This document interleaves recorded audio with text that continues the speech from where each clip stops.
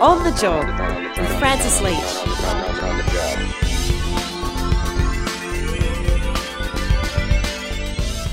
It's On the Job, the podcast all about making your working life better. How are you? Francis Leach back with you again after a massive week. Doing this one late on the weekend because there's been so much going on this week, with Jim Chalmers handing down Labor's first budget in nearly a decade, 9 years in the making. And the budget included a couple of massive wins for unions and workers that should not pass without mention and celebration. And so that's what this podcast is all about this week. One of those things is 10 days paid family and domestic violence leave, which was enshrined in the budget on Tuesday night. Now, this is such a significant moment for so many workers around the country and unionists who have been campaigning tirelessly over a decade to explain the need for this sort of leave for people who find themselves in their most stressful, often most traumatic moment in their lives and need to choose between going to work or getting out of a really difficult situation and making them and their families safe.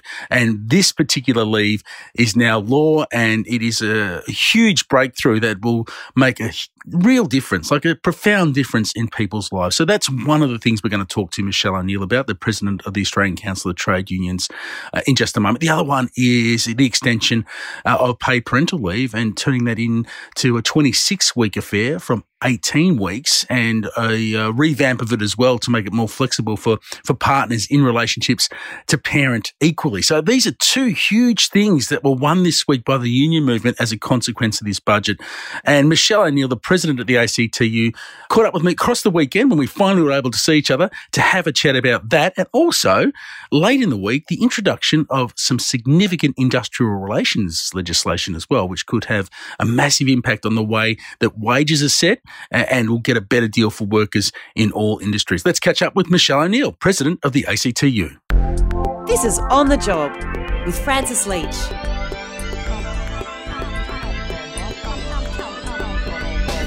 So, Michelle, welcome back to On the Job. Hi, Francis. Good to be back. Very busy week, extraordinary week, really, and so many things achieved in this budget, so much more to do. But let's talk about what were the significant moments this week when Jim Chalmers handed down his budget. And the paid domestic family violence leave is something you've been campaigning for with allies and unionists across the country for over a decade. What was that moment like when you saw that legislation enter the House?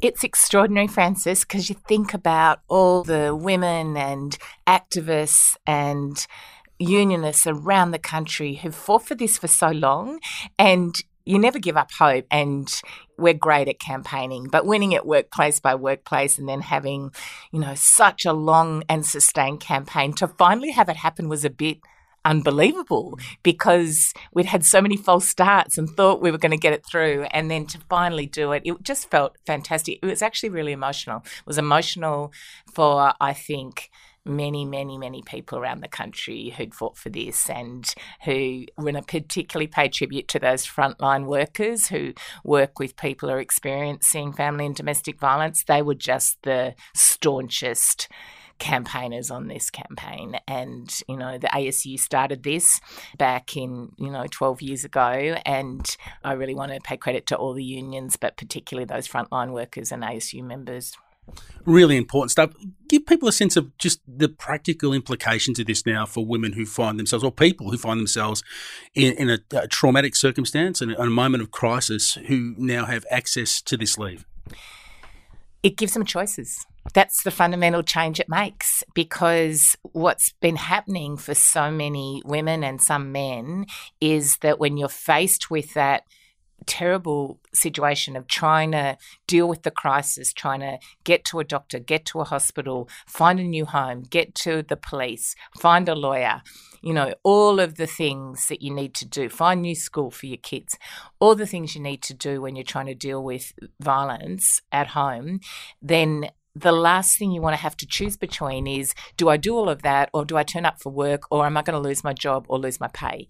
Or is, in fact, the perpetrator going to know I'm doing all these things because suddenly there's less money in my pay packet? And we know that financial control is a really key part of family and domestic violence. So it gives choices. It's literally life-saving. It means that you don't have to give up your job or your pay to be able to escape.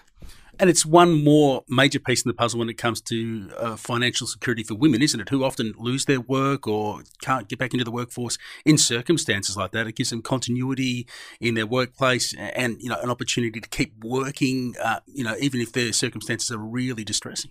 It's so important that we just don't add trauma on top of trauma. So having that sustained employment and wage while you're trying to deal with everything else, you can't overstate how important it is. And one of the really great wins in this new bit of law is that it's available for casual workers as well as full-time and permanent and part-time workers.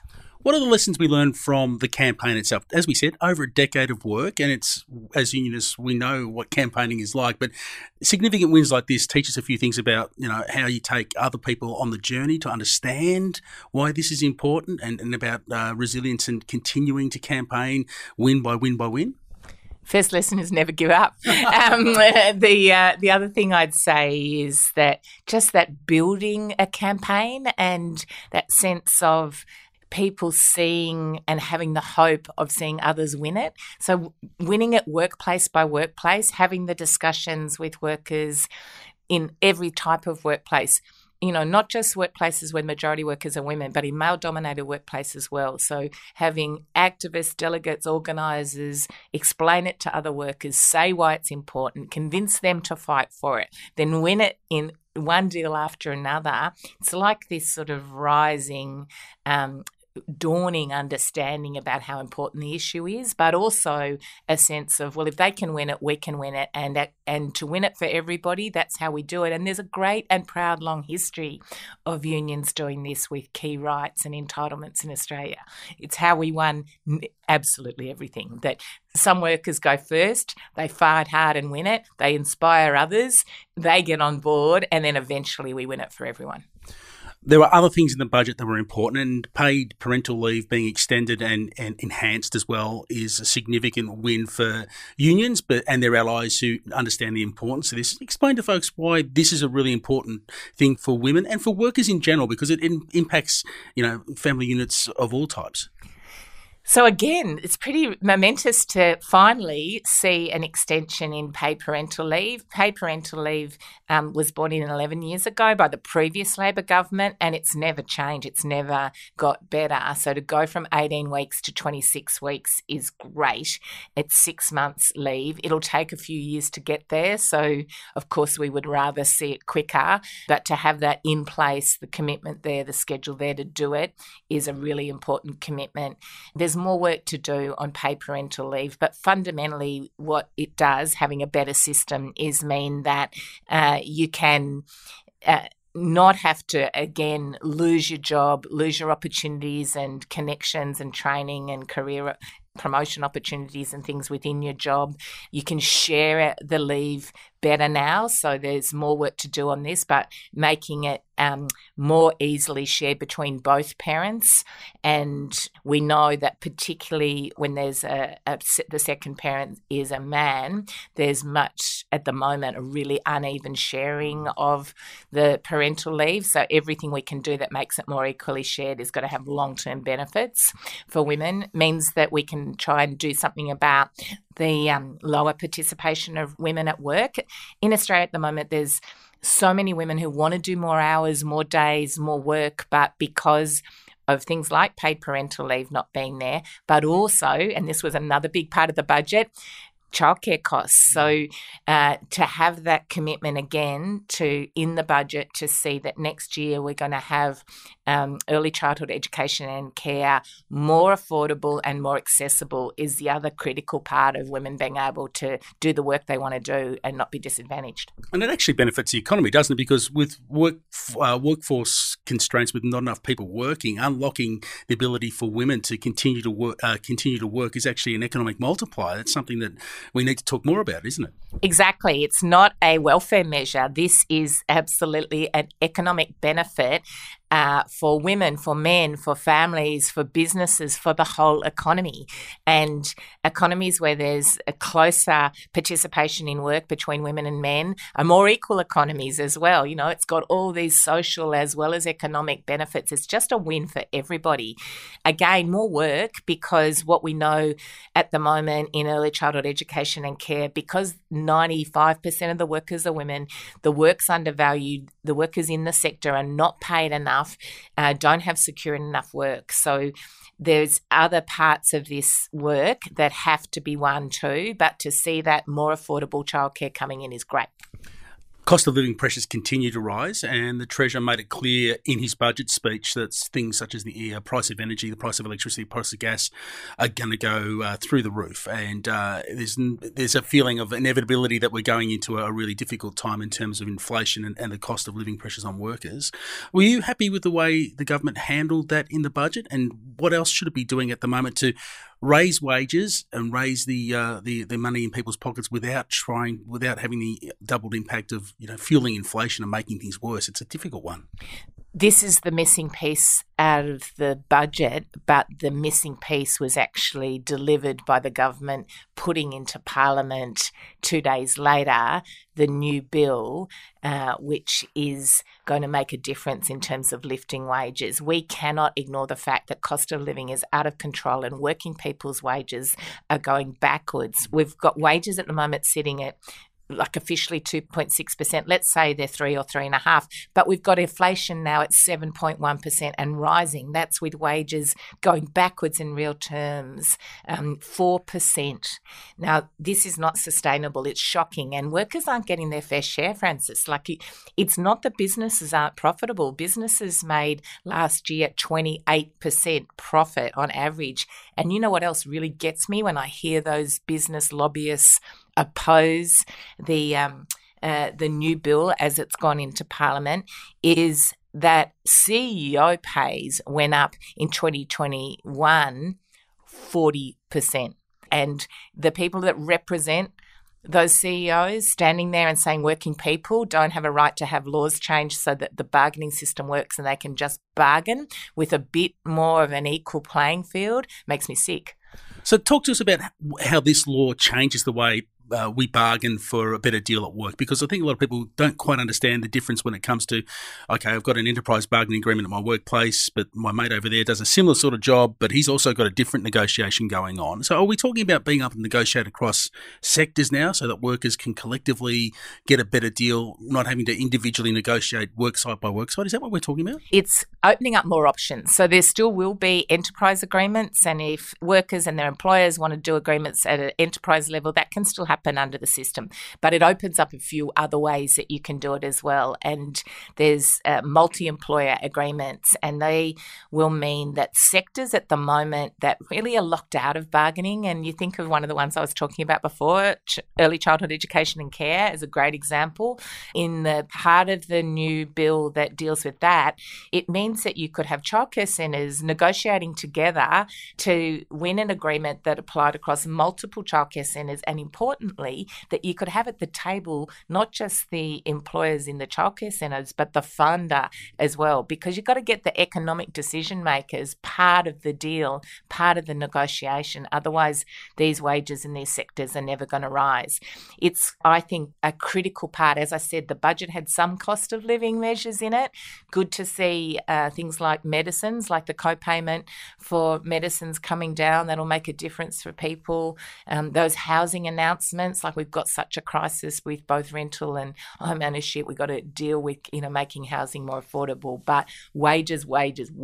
Like we have had a decade of wages being either stagnant or now going backwards in real terms. That's why we need these legal changes.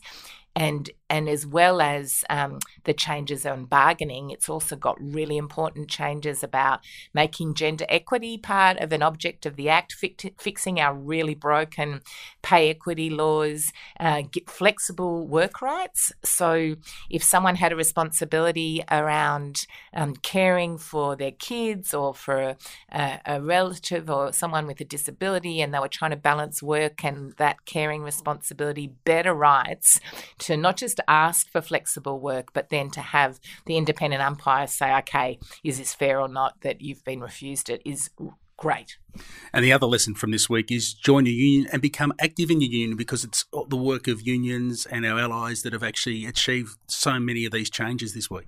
Francis, it just proves again, doesn't it, that, one worker alone could go, oh, I wish I had access to that leave, or I wish I had better pay. It's never how it happens. How it happens is workers joining together and fighting and campaigning together, and that's unionism. So it is the way that we win every real change that we've won for working people in this country and around the world, and it's the answer. So if you're listening and you're not a member of a union, come and join us. AustralianUnions.org.au, that's the pitch. Michelle, thank you very much. Enjoy a weekend. You certainly earned one because it's been a big week. Thanks, Francis. You too. With Francis Leach, this is On the Job. Michelle O'Neill there, President of the ACTU, celebrating what has been a huge week for Australian unions and workers. Plenty more work to do. This is only just the beginning of the sort of reforms that we need after a decade of waste and inaction, indifference and hostility from the previous Liberal government. But it's a great start and it's worth celebrating, which is what we have done here today. And the way that you can celebrate, as was mentioned in that conversation, was to become a union member. AustralianUnions.org.au is where you go to start that journey. AustralianUnions.org.au. Join your union, become active in your union. What we've talked about today is a perfect example of how things can change when ordinary people stand up and take action. And that means you. So if you're not a union member, now's the moment. Join now. Also, give us a rating and a review of the podcast. It helps others find the information and the inspiration, and it bumps us up those charts, which is always a good thing. We really appreciate all your comments and reviews. So if you've got the time and the inclination, I'd be deeply appreciative. My name's Francis Leach. I'll catch you on the next edition of On the Job. Have a great week.